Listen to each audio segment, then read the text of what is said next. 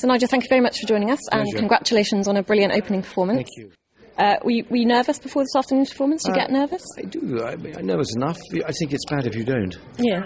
Yeah. Do you have any pre-performance rituals that you No, sort of lots go of through? actors do. I don't at all. No? None No. at all. I'd like to get there sort of 5 minutes before and just do it. All right, just get on with it. Yeah, exactly. yeah, nice. Yeah. If you were to change your name, what name would you choose and why? Nick, I would rather be called than Nigel. I didn't really like the name Nigel, never have done. Because it's always a bit of a Pratt's name, isn't it? I'm stuck with it now, so it's too late. But Nick would be your choice. Yes.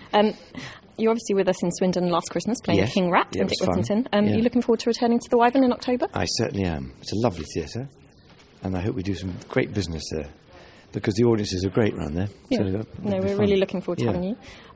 If you were to describe the production of The Importance of Being Earnest to anyone who may not know the play or this production and may be thinking of coming to watch, what would you say Well, to it's them? an impossible play to describe in terms of what happens, but it's probably, or not even probably, I think it is without doubt the best comedy ever written in the English language.